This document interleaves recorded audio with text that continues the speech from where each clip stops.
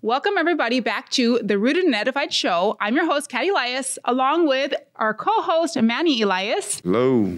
And you are joining us for a special episode titled Saved by Grace. And to help us out to understand God's sovereignty and salvation, we have a special guest, Cesar Lopez. Happy dance for you. Woo, woo, woo. All right. Before I introduce our special guest, Cesar, to you a little bit more, I want to remind you about a few things about this podcast. This podcast is part of Beautifully Rooted, which is a Christian mental health and education corporation. And this show, the Rooted and Edified Show, is a fun-loving, no-facade, conservative Christian worldview show for both men and women who want to hear the 4 T's, which would be testimonies, topics, talents, and theology, of course. We want to help you grow deeper in your relationship with Christ and more mature along your Christian walk. And if we can get a few laughs on the side, we are all for that. As a reminder, we put out both an audio podcast and a video one, so whichever is your preference, there's something available to you. And if you have watched this episode and you just love what we're doing here and you want to find out more or be a part of what we're doing, feel free to check out our website, which is www.beautifully.rooted.com, which is spelled B-E-Y-O-U, and feel free to contact us on there. We would love to hear from you. So now let's jump in and welcome our special guest, Cesar Lopez, again. And let me tell you a few things about this man of God here. Cesar is married to his lovely wife, Wendy, and they have 5 children, ages 3 to 16. So a wide range of ages, just like us. Just like us. Yes. He works as an electrician and he is an elder at our local Christian church. Cesar, would you mind telling us a little bit more about yourself? Well, there's nothing very special about me. It's just I'm just a Christian man who fell in love with the Word of God and experienced the life-changing power of the gospel and fell in love with Him and His Word and have been transformed by that and gave me a passion to just search the Scriptures and learn truth and started loving the Lord and His Word. So that's pretty much it in a nutshell.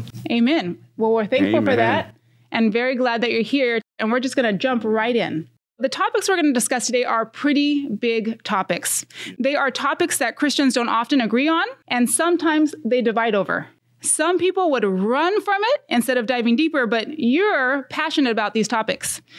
Please share with us, why do these specific topics, God's sovereignty and salvation, why does it draw you in, and why are you so passionate about sharing about them? Well, one of the reasons why these topics draw me in and I'm passionate about them is because what's at the core of some of these topics that we're going to be discussing, at the very center of this, is our beliefs about God, our beliefs about who He is, His nature, and by extension, our beliefs about ourselves. And so I think that those are very important because there's nothing more consequential than what we believe about God. That's going to have eternal ramifications. What we believe about, Jesus, I'm thinking of the Lord when He said, unless you believe that I am He, you will perish in your sins. I think that it's very important. What we believe about God and some of these topics, that's what's at the core of them, our beliefs about God. And not only that, that's one thing, but also what's that draws me in here too is that I think one of the grave mistakes that we've made in American evangelicalism is that of having a low view of God or we think of God as being a little God. I'm thinking of a book that I read called Yawning at Tigers, and in that book, the man was talking about, he gave the analogy of the great magnitude of being before a tiger who's a great beast and should put some dread into us if we encounter a tiger up in the wilderness somewhere. We should be, our hearts should be pumping out of our chest with fear and dread and nervousness and anxiety because of the power that this beast possesses. And yet we're not like that before God.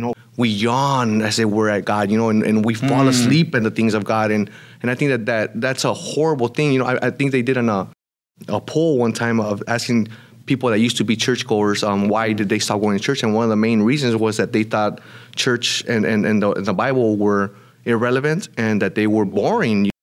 That's crazy, because what better thing to do than to flood our minds with the thoughts of God? We're created in His image. We're created to understand God, to know God, and yet we push back on that. We do not follow that.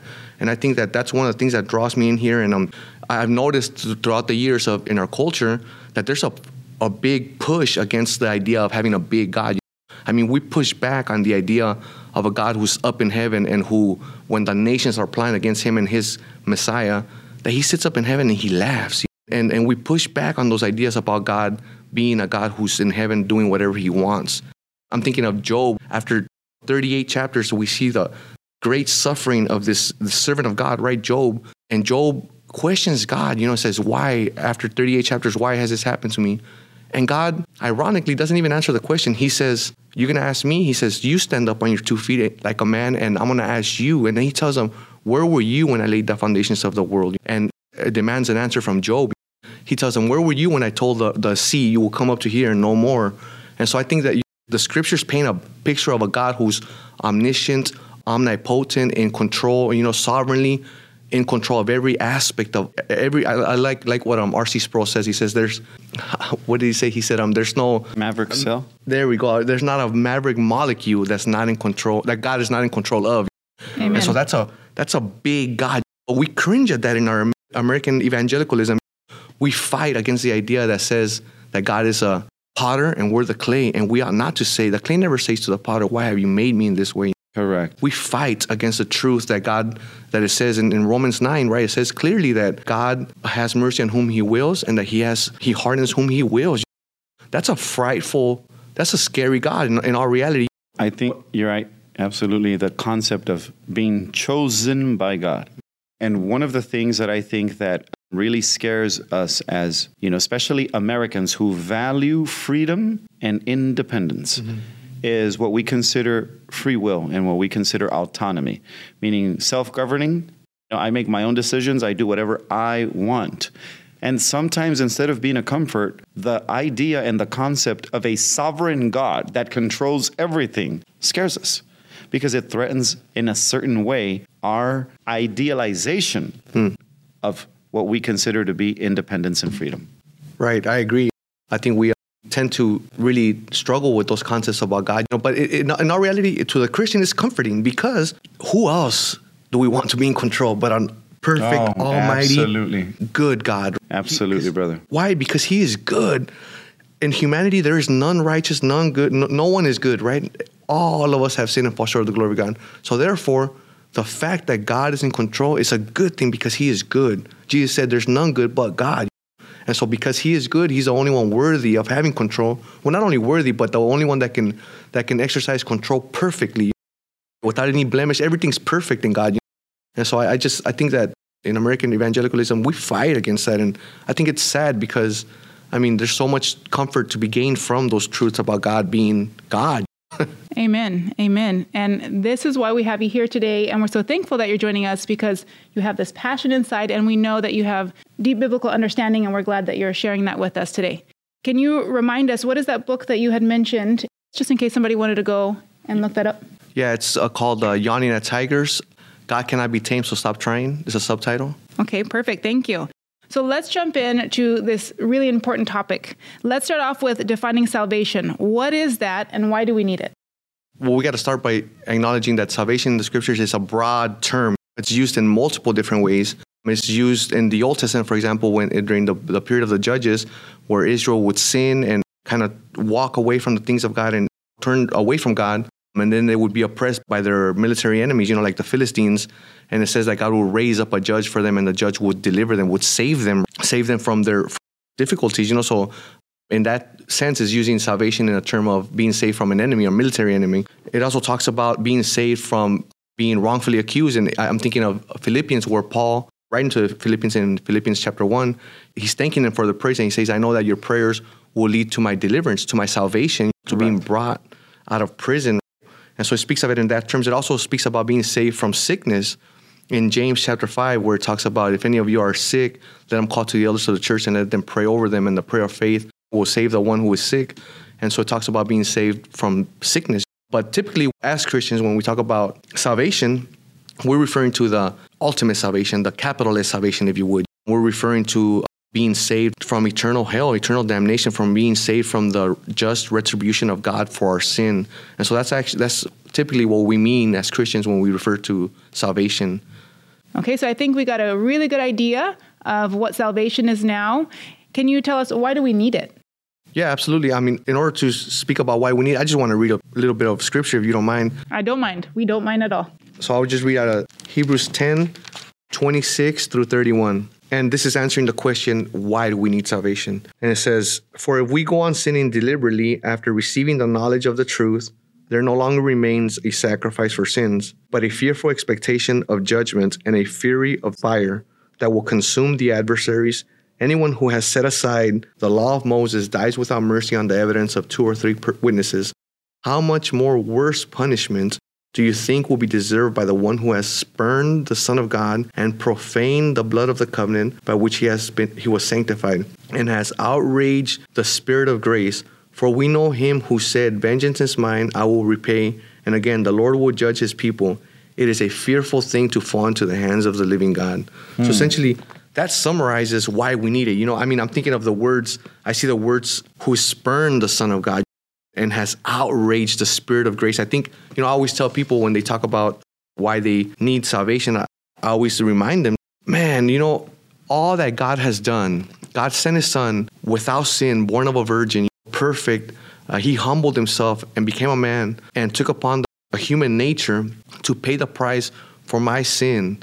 And then he says to the people, come to me, all you who are weary and heavy laden, and I will give you rest. And people say, no, I don't want it. And I'm like, do you understand what God did? Think about the Father, right? He put his Son, and his Son willingly went to a brutal death, endured the cup of the wrath of God for our sake.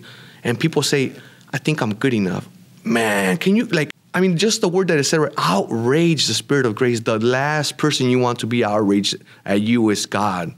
That's why Jesus will say things like, do not fear man who can take away your life and afterwards can do nothing. But he doesn't stop there. He doesn't say, do not fear man. He says, no, you have your fear in the wrong place. He said, do not fear man who can take away your life and afterwards do nothing. Rather, fear him who can take away your life and afterwards cast your soul into hell. That's who you should fear. And so I think that's why we need salvation. God is just and God will punish sin. God is holy, perfect, and we are not. And that puts us in a dreadful position. We have a problem, and God stepped in to take care of the problem, and that's why we need salvation. Every single person needs to be repentant and trusting in Jesus Christ alone for the salvation that God has so graciously and kindly and in his mercy and love offered to us. And that's what it means to hear about, ironically, in evangelicalism, in our American evangelicalism, we always hear about the love of God, but we never hear explain what that love means. And so it means that God took everything, went to the extreme to save a sinner like myself, undeserving. And so when we personalize that, then we understand oh my goodness, God, this is grace. This is something I did not deserve. I love Romans, right? It says, Romans, I think it's 5, where it says, in due time did Christ die for us, in that while we were yet sinners, Christ died for us. He didn't wait for us to get better. He went and saved us. We were dead in sin. He rose us, gave us, I like the example when he's talking to Lazarus in Luke 11, he goes to the tomb of Lazarus and he says, Lazarus, arise. And why? That's ironic, right? That he gives a command to a dead man. Mm-hmm. But not only does he give him a command, but he enables the dead man to arise, to fulfill the command. So in the same sense, we're dead in our sins, and we cannot come to life unless God regenerates us and gives us life. Amen. Amen. Thank you so much for that, Cesar. And I think that one of the things that I see in Scripture with regards to salvation as well is how even the name of the Lord himself, Jesus, means the one who would save his people. It means salvation. It's derived from the same Hebrew name for Joshua, which also means salvation, saves them. And to me, one of the things that I remember as well, Cesar, from my experience with salvation, is I love what Paul tells the Romans about salvation. He says, after describing them as sinners and after saying, there is God's wrath for the sinner, he says, for I am not ashamed of the gospel. But why is he not ashamed of the gospel? Because he realizes what's at stake. Because it is, listen to this, not the power of man, the power of God unto salvation for the Jew and the Greek. And it is the righteousness of God that's obtained through faith, for faith and through faith, right? And to me, when you realize the concept of salvation, and you realize first and foremost that to really understand that concept, you have to also understand how lost you are and how hopeless you are without him. And that all that power to save resides solely in Christ. Saved by grace. And what a difference with a Christian religion. Absolutely. Versus other religions that say almost every other religion, right? Is it every religion or almost every religion? Almost every religion. But that says that you are good enough, or you can be good enough. And if you can be good enough, then you can have salvation. And all these religions have these rules that you have to follow. Yet, if you fail on those rules, what happens? You don't make it. You're out. You're get out. Cut. To be honest with you guys, when you think about meriting, we're so used in this country to something that actually I think is good when it comes to society and when it comes to financial independence. It's called meritocracy, which means you could merit your way to financial freedom. You can work your way up. That's one of the beauties of capitalism, I think. However, at the same time, we begin to extend that and to utilize that concept, that idea, almost into everything else. We merit this. We merit that. I deserve this. But in reality, no one deserves salvation. We all deserve condemnation. Yet it is by his grace that he determines by his sole will and purpose. I choose you and I save you. And we are going to jump into that in a little bit. Before we jump into the big question, one of the big questions of can we lose our salvation? For those that might not know, how do they gain salvation? Let's just give them a little brief reminder of how do you gain salvation? Most of our listeners might know, but some might not. So how can one get this salvation that you speak of? Where do they buy that? Well, you can't buy it. It is the grace of God. I think gift of God, right? The gift. One of the things that Manny mentioned, I love that, is before you can obtain the salvation, you must recognize that you don't deserve it, that you don't earn it, that you're unworthy of it. I think that's one of the prerequisites, is that you have to recognize that you're sinful. Because if you don't realize that, then you will never notice your need for a savior, right? I love what Ray Comfort says. If a doctor diagnoses a patient with cancer, and then he shows them the pictures and explains to him what cancer does and what is done to other people before him and the seriousness of this disease and everything that's going on there, and then says, but I have this little pill that could heal you. The person, the moment they're convinced about the gravity of the disease, they'll run and take that pill and say, I'll take that. But if they believe that they don't need it, then they will never take that. That's a great example. And guys, you know what that reminds me of? You guys remember this same analogy that the Lord Jesus used with the Pharisees. I have come not to heal those who are already whole, those who are healthy, but those who are sick. Even though they were all sick. But what he meant was those who are healthy in their own eyes, who think they don't need to be healed. So to gain salvation, what would somebody need to do? They would need to trust in the finished work of Jesus Christ and repent of their sins. I was going to mention this later on, but there's a book that I read. It's called To the Anxious Inquirer About Salvation. It's an older book, and it uses a little phrase that I gravitated to, and I loved it because it says, if you ever have a moment where you have a religious inclination, in that moment, he says, who's to say that God in his sovereignty is not drawing you to himself? And so he says, whenever you have an inclination to truth, like jump on it, grab it. It's the Lord calling you. Yes, feed that. Read the scriptures. Seek after God. That's why God will say, seek and you will find. Ask and it shall be given. In that manner, like when you sense that you're not good enough, that's, I love John chapter 3, where Jesus speaking about being born again, right? He says, the wind blows and you don't know where it's going or where it comes from. So is everyone who is born of the Spirit of God. So in the same manner, we don't know the mysterious works behind the scenes in the spiritual realm that God is moving in. But we know when we have a conviction of sin and we hear the gospel and we say, we want that. If that's a true desire, rest assured that that's a work of God. Because nobody comes to the Son unless the Father draws them, Jesus said. And no one comes to the Father unless it's through the Son. Right. You mentioned R.C. Sproul earlier, and he was definitely one of my favorite theologians, Christian philosophers, and writers. And I think it was in one of his series that he did video series, on theology. And in one of them, he was discussing salvation, and he was debating, I think, someone who mentioned somehow drawing, what the word draw means, where it says he will draw us unto himself. He will draw us. And it's a reference to like somebody literally drawing water from a well. Like the water cannot draw itself up, and the water cannot refuse to be drawn. Initially, when that bucket or that pail hits the water, it starts making a little effect in the water. It's not drawn yet, the water, but the water already senses and it's already making an effect. In the same way, I don't know if you guys remember, prior to your salvation, to really coming to Christ, maybe episodes, glimpses in your life prior to that, where you already felt that pail hitting your water. Like, blim, blim. Moments, right? Don't we all have that who are believers? Like, man, I remember God. I felt God's, but I refused to at that moment. But eventually, the Lord's will is done in us when he chooses us. And I love what Paul says. Listen to what Paul says in Galatians chapter 1. He says, I was chosen by God in my mother's womb, but in his due time, he revealed his son in me, which was after he persecuted the church. Later, a lot later in life, we don't know when it's going to happen.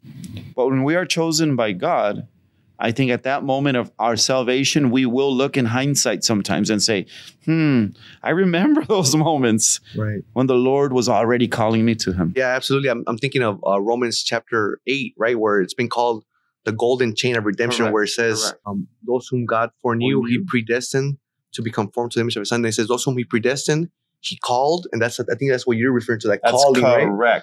And it's effectual, right? So he predestined, he called, those whom he called, he justified, and those whom he justified, he glorified. It's the eternity, the salvation, eternity past, predestined, in the present time called, and at that moment justified, and then eternity future glorified. I think it is 8:28. Right, 8:28. And then I love how he says glorified in past tense. Really? Like it's a finished work at the cross.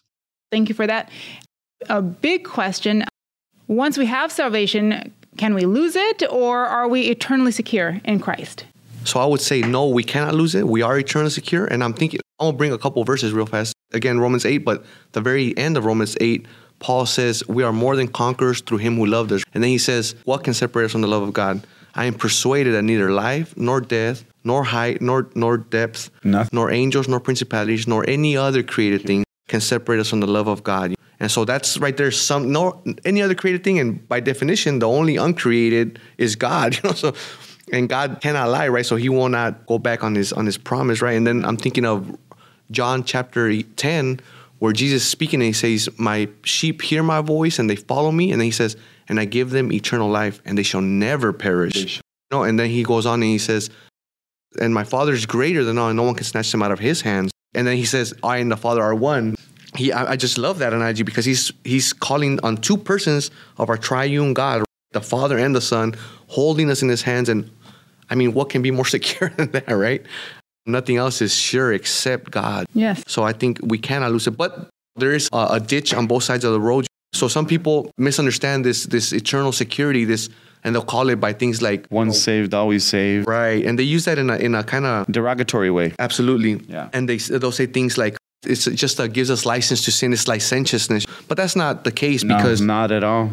Romans 6 says, how can we who died to sin continue to live therein? Actually, it's a good thing that people ask that question or draw up that conclusion that it will lead to licentiousness, because you're in the right track when the same question that people are bringing up is the same question that Paul anticipated in the epistles. Because in Romans chapter 6, Paul says, Romans chapter 5, Paul's speaking and he says that we're in the last Adam, that we're saved in Christ. And then he goes on and he anticipates the question of the hearers. In chapter 6, he says, where sin abounds, grace abounds all the more. And then he anticipates the question that people would ask, well, should we sin more so that we could have more grace? And then he says, with the exclamation point, he says, certainly not. What a sacrifice, huh? Right. They're like, should I sin more? Yeah. He's like, no, how can you who died to sin continue to live therein? So that's one side of the ditch on the one side of the road. And on the other side is the idea that if we think we could lose our salvation, that we somehow have to strap up our boots, gird up our loins, muscle it out, and just by our own strength remain saved. That's flawed as well, because at the end of the day, salvation is a work of God. I think of Galatians, where Paul talks to the Galatians, and in pretty strong terms, he says, "O Galatians, who has bewitched you? Having begun in the spirit, are you now going to be made perfect in the flesh?" And that's a rhetorical question. Like, no, of course not. This whole thing is begun by the work of God. So don't try to keep. I love what MacArthur says. He says, if you could lose your salvation, you would. Yeah. Right? So because he says, how arrogant would it be for someone to say, well, I was saved by grace, and by my own works I still keep my salvation. Like I'm good enough to stay saved. Like, no, you're saved by grace and you're kept by grace. And so I think that's a couple ditches that we can fall on either side of the road. my personal experience with this is that I once held a very strong Arminian view because I grew up in the Pentecostal church. Maybe you want to define what Arminian is? Absolutely. There's two pretty much ideas with regards to salvation. And there's two prominent theologians who represented these views. Arminian was one of them, and then John Calvin was another. So they'll label sometimes people who believe in eternal security Calvinist, and then those who believe that you can lose your salvation are normally labeled as Arminian because they hold to Arminius views. However, the way I pretty much see the contrasting doctrinal views is legalism versus something called antinomianism. So antinomianism is a word that means against law. Like people who think there is no law for me. I can live however I want since I'm saved. And some may even go to the extreme of saying, well, at least my dad was a saved drunkard or a saved, adulterer. Because he once repeated a phrase at the altar and gave his life to Christ. Like if that itself, and I think in American evangelicalism, we've taken that to an extreme. Like repeat the sinner's prayer and that saves you. No, it's Christ who saves you, right? It's Christ who saves you, and you will bear the fruit of salvation. Right. However, I think when they imply that you can live however you want, and that's where a lot of people that hear this will think that whoever believes in eternal security, whoever believes that you can't save your salvation, is implying that you could live however you want. And that's not at all what being saved means. Because technically, if you are saved, one of the things that you're saved from is not just hell, but the sinful lifestyle you once lived. So you can no longer live in that lifestyle, right? Right. And in legalism is the opposite, right? Which says, nope, you have to obey all these rules to really be saved. To really show that, you are saved, you must do these things to merit your salvation. And I think both of those are erroneous, and to a certain degree, right? Where, no, it's true that you have to live a life demonstrating the fruit of the Holy Spirit. But that's through the Holy Spirit that indwells us, right? And one of the things that I've also noticed, especially when I held to this view, is that I held to this view because this is what was taught to me from the pulpit. It literally filled me with a lot of fear, to be honest with you guys. Because I would think, man, what if I suddenly have a bad thought and the Lord Jesus returns like that next moment? Right. I'd be so fearful thinking, or before I used to hold to the pre-trib rapture view too, and I thought, well, the Lord's going to come and I'm going to stay. He's going to leave me because I had this bad thought or I had sin. That's not at all what salvation is. And a lot of times there are certain passages that they really take out of context, and I think Cesar might address some of them. But one of the things that I observed as I was growing in my knowledge of Scripture is that I started to read the Scripture, and the Scripture didn't agree with what I was being taught from the pulpit. And I'm like, wait a minute, no, this has to be true because the pastor is saying this. But then I started seeing in Scripture, and guess what would happen when I read passages like the one you quoted in John 10? My sheep hear my voice, they know me. And then he says, I have chosen you. But then he also says, no one will snatch you from my hand. But then that preacher would say, or the pastor, but you can snatch yourself from his hand. And I'm like, oh, that scared me because I'm wicked. But then it begs a question, right? Well, who's in control here? Absolutely. Good point. Good point. And the other thing that I saw, guys, was this. Every time that the Scripture apparently implies, it's implicit, not explicit, it's implicit that you can lose your salvation, it uses certain metaphors, analogies. For example, the dog returns to his vomit. Or the pig returns to its, what's it called, miry clay or its mud, right? And the thing is, when it speaks about salvation, it's very clear and it's explicit. You are saved and you have eternal life, not when you die. As soon as you believe in Christ, as soon as you believe in Christ and you give your life to Christ, that's when eternal salvation starts. It's not that there's salvation, then resalvation a year later, then resalvation maybe 2 years later if you backslide. Instead, there's reconciliation. You reconcile with the Lord, but you're not resaved. Salvation is a one-time thing. So Cesar, just to recap, why do some people that hold the view that you can lose your salvation, why do they believe you can lose your salvation?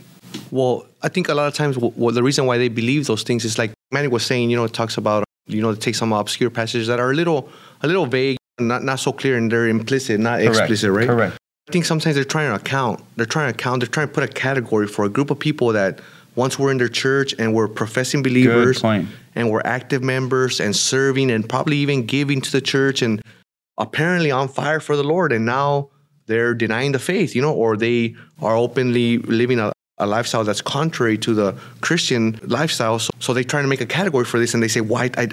I'm pretty sure this person was saved because they prayed a prayer, or they walked an aisle, or they were serving, and they seem to have saw them at church every Sunday, right? And they spoke about the Lord, and there was some apparent change in their lives, and now they don't believe. So then, what happened? They must have lost it. I think that's one of the reasons why they believe that idea that you can lose your salvation. And another reason why I think they hold to that sometimes is because in good faith, they're trying to keep people from becoming stagnant. Yes, that is true. Try and motivate good works and try and help them self-examine and not become just lukewarm, like the Bible says that we shouldn't be. And so they try to kind of use this as a fear tactic to motivate people to persevere or to remain in the faith or to do things. That's a really good point. I think when they think that by instilling certain fear in you, like, don't touch the stove because you're going to get burned, right? Don't touch the stove, child, because you're going to get burned. At the same time, it's like, don't even dare to sin because you're going to lose your salvation. And I remember the church that I went to, guys, went as far as if they found out that you had sinned. And I'm not even talking about a so-called capital sin, like a really big sin. But you messed up in anything, or you messed up and they found out you had sinned. Man, it was kind of awkward because they'd approach you when they saw you at church, and they would no longer say, Brother Cesar. They'd say, hey, Cesar, or they'd call you in Spanish, varón, like, man. I'm like, oh, man, you're not calling me brother anymore, Because what they were saying is you can still come to the church. They wouldn't excommunicate you. But they'd let you know by just calling you man versus brother that they thought you had lost your salvation. Now, speaking about somebody who is in the church and they look like they're a Christian and then it looks like they fell away and therefore some people believe that they lost their salvation. What would you say to those people who believe that, yes, they lost their salvation because it's evident. They had their salvation. They were evidently, if that's a word, what does the Bible say about those people, right? Were Christian, but now they certainly, from my assessment, are not Christians. What would you say to that? I would say, first of all, that I think they're misunderstanding what salvation is, because 1 John says that they left out from among us because they were never really of us. But they left out so that they left from among us so that it might be manifest that they never really were of us. So in other words, it's saying that the fact that they rejected the faith is a proof that they probably never had the faith. If they think that somebody can lose their salvation, they're just misunderstanding what salvation is, because the Bible talks about us. Salvation is a regeneration. It's given a new nature. It talks about it being as born again, correct, born from above, regenerated, a new heart. And those things are all works of God. And I think what's very telling about that kind of stuff is that if we're going to say that somebody can lose their salvation, that implies that puts in our path greater difficulties with who God is. Here's why I say that, because sometimes we make the mistake of thinking that theology is different compartments. You have soteriology here, this is salvation, and then over here is end times things, eschatology, and then this category is what we believe about God, what we believe about the church, and what we believe about man. And these are different compartments, and they're all individual and stand alone. But that's not how theology is. Theology is more like a tapestry, where if you tug on one end, something else down the line is going to come undone. And so when we say somebody can lose their salvation, immediately it calls into question the character of God. Why is that? Because salvation is a work of God. And so then we have to ask, wait, what happened here? Did God lie? Did he go back on his promise? Does he hate me now? Does he hate me? Yeah. Did he profess to love me and now hates me? Like, what's going on here? Did he change? Man, God forbid, right? The Bible is explicit that God is the same yesterday, today, and forever. He cannot change. God cannot lie. And so those things, saying that somebody lost their salvation, it brings up implicitly a flaw in the nature of God. And so I think that's why I would disagree with people that believe that, because in their desire to put a category for those people who have walked away, they're doing harm to the nature of God. And sometimes they don't realize it, but if we just follow the logic, then it begs the question, wait, what happened with God here? Because this is a work of God. I found rest when I understood that my salvation was entirely, not just initially, entirely in His hands. Right. I found rest. I really did. I remember I even had a sigh of relief when I really understood the doctrine of salvation. I'm like, oh, thank God it depends on you, Lord. Thank God it depends on you. And that's in contrast to what you said about anxiety. Oh, boy. Because when you believe you can lose your salvation. And I think you went through the same thing, right? I did. Where the moment with the sins that I caught, I thought something, I was upset at something that wasn't righteous. Immediately, I felt like I had to say a prayer right then for forgiveness. Receive you again. I mean, Lord, receive me again. Please forgive me for my sins. In case, like, if I'm driving on the street and I got mad at a person who cut me off, or they were going too slow and I needed to go fast, and I had an unrighteous thought, right. And then I had to ask for forgiveness right then. When I believed this, that you can lose your salvation, I had to ask for forgiveness right then in case I got in a motor vehicle accident right then, and I didn't want to go to hell because I got mad at that person going too slow. Yes, that is correct. That is correct. And that's why we see a lot of times in churches, not only do we see the big drawing for an altar call, come and receive the Lord, but then we say, oh, rededicate your life. One of the reasons why I think that we see that a lot is because, we try to make a category for these people. So I think that, in my own personal opinion, I think that sometimes it's not most of the people that I've talked to. And just from thinking through some of the things, I think most of the time when people are, quote unquote, rededicating their lives, oftentimes it's that they're getting saved initially. That's a really good point. Good point. Yeah, that they never had it. I could recall something like that similar in my own experiences where I came to the Lord, and my wife can attest to this, where I came to the Lord and I was like, hey, I think I want to serve the Lord and this and that.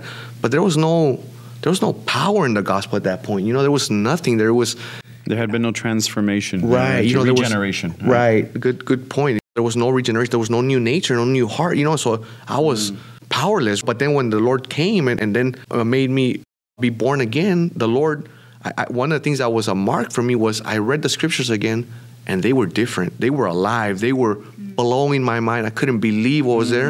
And I understood a lot of it, Open the scriptures to you. Right. After that, I, made a profession of faith. I got baptized. But then my life changed. My desire for my old sins faded away. Some of them just dropped off immediately. Some of them took some time. But there was a clear change, not only to me, but even to my family and my wife and kids. At that point, like they started seeing like something's different with this guy. Hallelujah. Yeah, absolutely. And what it was, I think at the end of the day, I'm looking back and I'm like, I don't think I was saved for that first period. I just don't think I was saved. I think that I had a desire, kind of like I kind of was trying to understand these things, and then but maybe hadn't made the decision yet to follow Christ. Right. I think that the Lord came and then just gave me life. That's the only way I can put it. Being born again kind of has that analogy of where in the beginning, when God makes Adam and Eve, He breathes into them the breath of life, and they become living beings. So in the same way, God breathes life into us, and we become born again, regenerate beings. We're spiritually alive to the things of God after that. Amen. Now, what about when the Bible speaks about working out your salvation? Is that something that people might take out of context or misinterpret to justify that you can lose your salvation, considering if they think that maybe we can work out our salvation? Right. So that's Philippians chapter 2. And I love that verse, because I've read it multiple times, and I've sat there and banged my head on the table, trying to figure out what this means, But so Philippians chapter 2. Which we don't recommend, banging your head on the table to try to figure it out. So that's why you're going to explain it. Yeah, I get that from John Piper, where I love Piper. He said, when you're reading the Word of God and you're preparing for something, you read and you ask the Lord for mercy and you ask Him for understanding. And if that scripture still you don't understand it, so you get on your knees, you pray, you bang your head on the table, and you keep reading, and then you do it over and over. So I think it's a wrestling with scripture is a beautiful thing. Right. So to the point of Philippians, where He says, "Work out your salvation with fear and trembling." That's Philippians 2:12. But then the very next verse tells us why we work it. But it does say, "Work out your own salvation with fear and trembling," and then verse 13 says, because it is God who works in you both to will and to do for His good pleasure. So I think it oftentimes the Christian life seems like we're working, like we're doing the work, and we're in the trenches and we're doing it. But if we would peel back, if God in His grace would allow us to peel back the curtains, and we'll see this in eternity, I'm certain.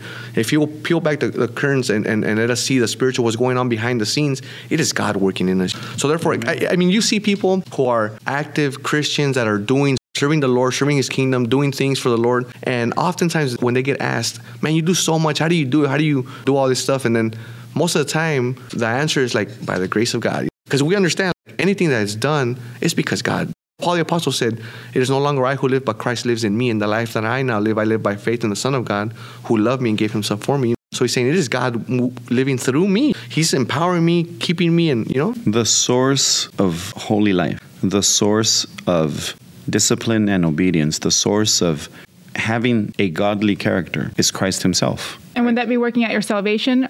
Are those things that you just mentioned? Disciplines, the discipline part of it. For example, Paul describes this using analogies of somebody involved in the Olympics in sports. Whether you're a runner or even in something called pancration, which was an old Greco-Roman martial art with the open palm versus a clenched fist. And in pancration, Paul is saying, for I am not like someone who just shadow boxes. I don't punch the air, but rather I bring my body into submission. I put it in a choke and I'm like, nope, you're going to obey Christ. Why would Paul say this? Because he recognizes the aspect of discipline in the Christian life. And there's a lot of Christians who have the Holy Spirit. We are saved eternally, but don't enjoy the benefits of partaking in God's holiness. Sometimes straight up it's because we're lazy, because we don't want to read, because we don't want to pray. We don't want to talk to anybody about Jesus. But I think the more we involve ourselves in these things, the more the now natural, that was foreign to us at one time. But now that we are born again, it's natural to us. Right. Because the Holy Spirit has given us our new nature that's now fashioned not after Adam, the first Adam, but the last Adam, the second man, Christ. And Paul says, just the way we bore the image of the first man, we're going to bear the image of the second man. And that's why he uses certain analogies, expressions like, take off this old man. That's old clothes, it stinks. And put on Christ, right? Get dressed with Christ. The source is not yours, but your action, the discipline to partake in it is yours. You have to get on your knees. God will compel you. God will call you many times, but you have to get on your knees. And that doesn't mean you're going to be more saved. You're saved, period. But I love what John says in 1 John 2:28. We do this so that when the Lord appears, we will not shrink away from him in shame. We're still going to be saved. Right. We're going to be like, Lord, I could have been so much more obedient. Why? Because we know we have the Holy Spirit. And that's where I think it's so different from our lives prior to Christ. Your nature was unholiness. And no matter what you do that appeared to be holy, appeared to be, godly, was still ungodly in God's eyes. But now that you're born again, you are his child. Sometimes you don't behave like his child, like he wants you to behave, but you're his child. So let's talk about someone who receives Christ, if this is possible. If someone has received Christ, but they've backslidden, maybe a backslidden Christian. We use that term a lot of times. Would you say that a backslidden Christian lost their salvation? Because it's probably the person that came back to Christ. But would you say they lost salvation during that time? No, I wouldn't say that they lost their salvation. I would say that once we have the Spirit, because the Bible talks about salvation being an indwelling of the Holy Spirit, right? So that Christian, if we're referencing a true Christian, right? Someone who's been born again, they have the Spirit of God dwelling. Romans 8 says, if anyone does not have the Spirit of God, he is not of Christ, right? So a person who has the Spirit of God, they backslid, they went to a lifestyle of sin for a season, they will always come back. But I would say that they're definitely in a season where they're going to be disciplined by the Lord. I'm thinking of Peter, that he denied the Lord. He, in a sense, backslid right there. And not only that, but then in Galatians also, he started doing something that was leading people astray. Paul rebuked him, and then he repented and he was drawn back. So there was a season where he was kind of strayed a little bit, especially when he denied the Lord. And I'm thinking of another man who sinned greatly, right? Thinking about David, he went way into left field, if you would, with what he did with Bathsheba and with her husband Uriah, right? And yet we see his confession in Psalms chapter 32 and Psalms chapter 51, and he says, when I kept silent, my bones grew weary within me from groaning all day long. And then he says the hand of God was heavy upon him. And that's just the truth. With somebody who's a Christian is in a state of backsliding, the Lord, those whom he loves, the Lord disciplines. He will discipline that Christian and will bring them back in his grace, right? Because he's good. So he's bringing them back and saving them. And that person will come back and just rest again on the grace of God. God was gracious enough to bring them back. And I think that definitely a Christian has the potential to backslide, and many do, but they never lose their salvation. They're always in Christ, and a backsliding Christian will always return to Christ. So that would be one of the main differences from that Christian who's in the pew and then leaves, and the Christian who's in the pew leaves and comes back, would be that coming back. And I think that the evidence of that and the mystery of when that happens, when that reconciliation happens and them coming to Christ, is sometimes out of our view, our perspective, because it's sometimes something that could even happen. And Paul uses this in speaking to the Corinthians. He says, when you take the Lord's Supper, you guys take it without discerning the Lord's body. And he goes, and that's great what you're doing. You know, you're treating it like a common meal. However, he then says, but if you were to judge yourselves, if you were to examine yourselves, you would not be disciplined by the Lord. And you know, we use that in parenting. Yes, I use it in parenting all the time. I tell my kids, if you were to correct yourself, I won't have to. That is so true. Right. And then Paul goes on to say how God corrects them. And he says, that's why some of you are sick. Others of you are in deathbed, and some of you are already asleep, meaning they're already dead. It can get to the point where when God disciplines you, sometimes it's something that only you and God will know. And sometimes it could even be at the point of when you're gravely sick and you reconcile at the last minute. But I do believe that someone who genuinely has been born again can never sin as comfortably as before. The Holy Spirit, well, you can even hear the Holy Spirit's voice, but you will feel that conviction. Right.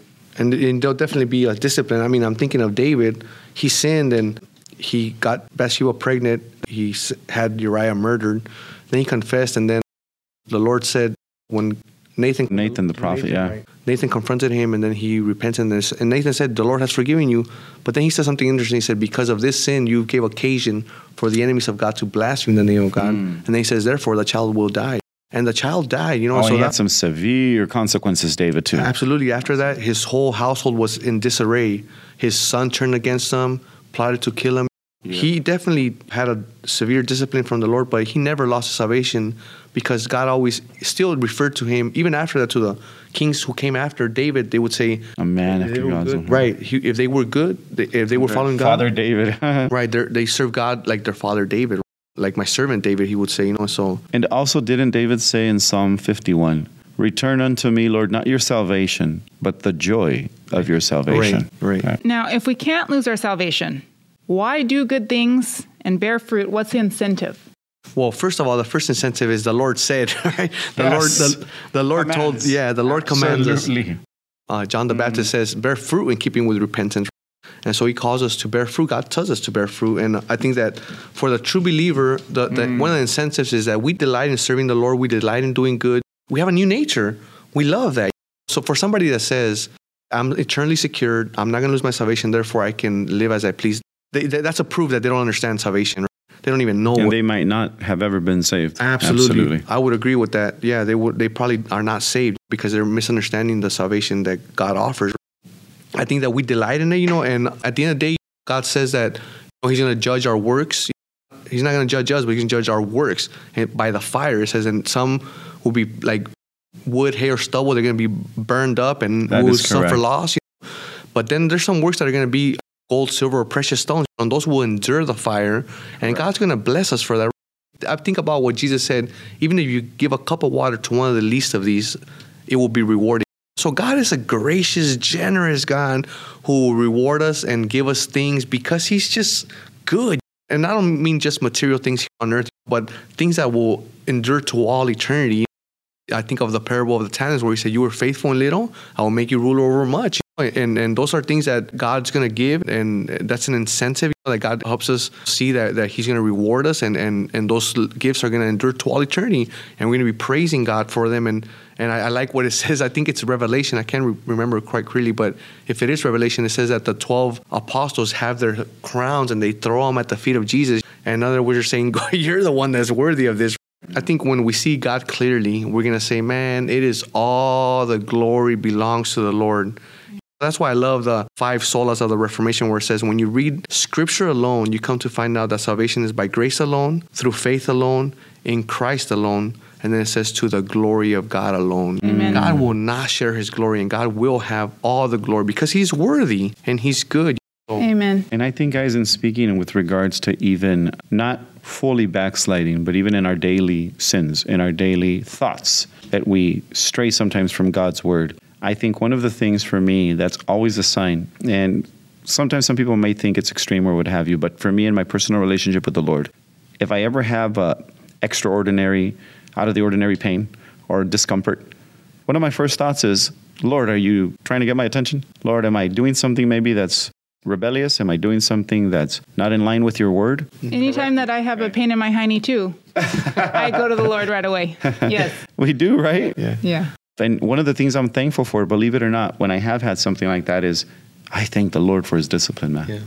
I'm like, thank you, Lord, for correcting me, man. Yeah. Because I know that I am your child when you correct me. Now, I mentioned that we were going to talk about election and being chosen later, but now I'm realizing that's probably an episode all on its own. I think it is. I think it definitely Maybe is. because I alluded to, we'll discuss it, and being chosen. Just very briefly, can you just define what is election? What were you guys referring to when you were speaking about that before? And for someone who's having trouble understanding how some people can be chosen by God to have salvation and others not, just a moment of clarity for those people? Yeah, absolutely. I think election is just God freely choosing whom he pleases. I heard of the covenant of grace, right, where God the Father chooses a people to give to the Son, and the Son partakes to become a man to pay for those people's sins, and then he's gifted those people, So we are a divine interchange, if you would, between the Father and the Son, and the Spirit applies that salvation. So it's just a way of saying salvation is utterly and completely the grace of God. We didn't bring nothing to the table. We could not offer anything to God. God is God, and he chose to save whom he will. But in some way, supernaturally, we choose him as he chose us. Right, absolutely. I mean, I love what 1 John says. He says, we love him because he first loved us. And also, guys, I think one of the things that I think of too when it comes to that, being chosen by God, is that even if in my deepest thoughts, I know that I want to be religious, and I did this before I became a Christian. I was spiritual. I was into a whole bunch of spiritual things.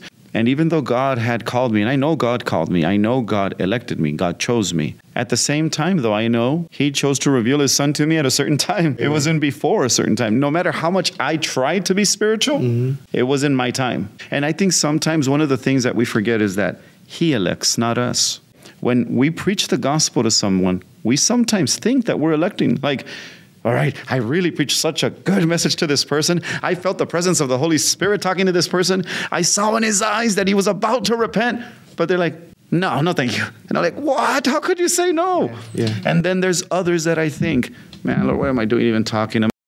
I think sometimes we don't elect. And I love what Spurgeon used to say.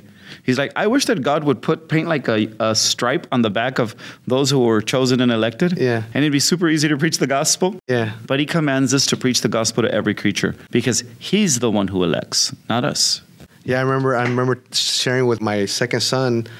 He's doing things that are against the house rules, if you would, And I'm disciplining, and I'm trying to preach the gospel to him, trying to get him to get saved and understand the gospel. And so I'm preaching to him, and I see, like Manny was saying, he's tearing up and he's understanding this, and he's like filled with emotion. And I'm like, in my mind, I'm thinking, oh my goodness, he's gonna make a prophet. He's getting saved right now. Spurgeon right here. Right. So then he's, I see all this emotional reaction, and I tell him, son, that's what the Lord came to forgive you of your sins, and you need to repent and trust in Him. Do you want to do that now?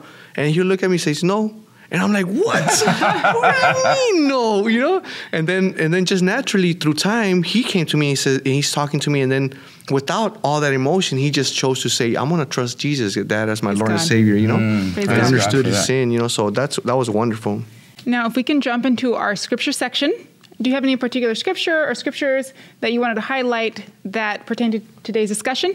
Yeah, absolutely. I would just highlight Romans chapter 8, verses 30, I think it's 36 through 39, and then John chapter 10, where Jesus is speaking that he has it in his hands. I think it's verse 28, more or less. Those are the main verses that talk about the security that we have in Christ. Amen. Thank you. The scripture that I brought today was John 14:6. Jesus said to him, I am the way and the truth and the life. No one comes to the Father except through me. How about you? I actually wanted to share, Elias? I think it's probably one of the most common scriptures in all of Christendom, or you even see it at football games. John 3:16. John 3:16. But I think one of the things that we forget in that context is that one of the things that I love about the Gospel of John is his insight into personal conversations that Jesus had with people. This was a one-on-one conversation that Jesus had with a specific man named Nicodemus, who was a Pharisee and a leader of the Sanhedrin, right? And once again, I know it's a very, very common one, but it says, "For God so loved the world that he gave his only Son, that whoever believes in him should not perish but have eternal life. For God did not send his Son into the world to condemn the world, but in order that the world might be saved through him. Whoever believes in him is not condemned, but whoever does not believe is condemned already, because he has not believed in the name of the only Son of God. And this is the judgment. The light has come into the world, and people loved the darkness rather than the light, because their works were evil." That's John 3:16 through 19. When Jesus is saying this to Nicodemus, he's speaking to one of the greatest maybe teaching authorities in Israel. And yet at the same time, very personal, telling him that this is what salvation represents.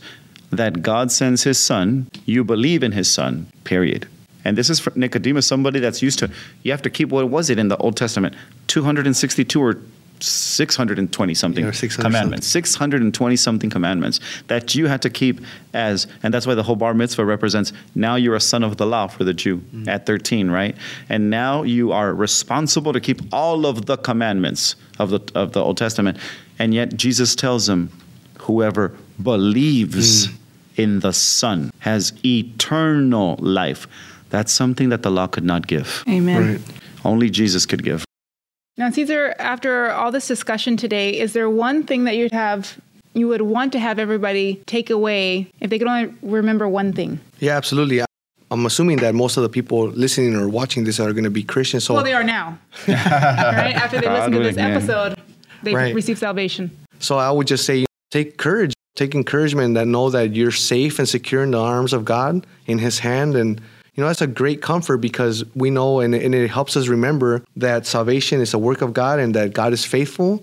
And as I'm getting older now, I starting to see how much I change, and I take great comfort in the fact that God does not change. And now to me, that scripture is more meaningful, because I see time passing and I see people growing. I see people doing different things, and myself, my kids growing and everything. And I just take comfort that God, the same God who promised salvation and gave me salvation years ago, has kept me and will preserve me to the end. And I love Jude. We just read Jude yesterday. We were saying that he is able. Now to him who is able to present you holy and blameless and without spot or blemish, to him be the glory forever and ever. Amen. Amen. Well, thank you so much, Cesar, for joining us today. Yes. This was a great discussion, and we hope that you guys got a lot out of it. And I want to thank you also that are watching today or listening. We're so thankful that you're here. Don't forget that we are also on Facebook and Instagram. You want to make sure that you follow and subscribe there, because we post things on there that we're not able to post on our podcast platforms. And don't forget that we are on all major podcast platforms, and our video is on YouTube. So make sure you subscribe, make sure you follow. It helps encourage us to keep on going, and that way you won't miss a new episode. Now, would you mind closing us out in prayer? Sure, we could do that. Thanks. Father, we just thank you, Lord, for Lord, your grace that not only saves us but keeps us, Lord. We thank you, Lord, that you're a God who's persistent, Lord, who's consistent, who doesn't change. Lord, what you've promised, you will accomplish, Lord. Your word is as good as done. And Lord, those whom you predestined, you called. Those whom you called, you justified. And those whom you justified, you glorified, Lord. And so we just take great rest in that, Lord. That's the Sabbath, Lord, the ultimate Sabbath, that we are going to be resting in the completed work of Christ. He said, Lord, it is finished, and it is finished, Lord. The work to save us has been completed. And so we just thank you for that. And we just pray, Lord, that you'd help us to take courage in that and know that we are in your hands. And Lord, that you grant us a desire to draw closer to you and to just glorify you in all that we say and do, Lord. And Lord, that you would just receive all the glory because you are worthy. Amen. And that we would rejoice in the fact that, Lord, that you're faithful, Lord, even when we are faithless. In Jesus' name, amen. Amen. Thank you so much, Cesar. Well, thank you, guys. Thanks for having me. I appreciate it. All right, everybody. Until next time. Ciao. God bless.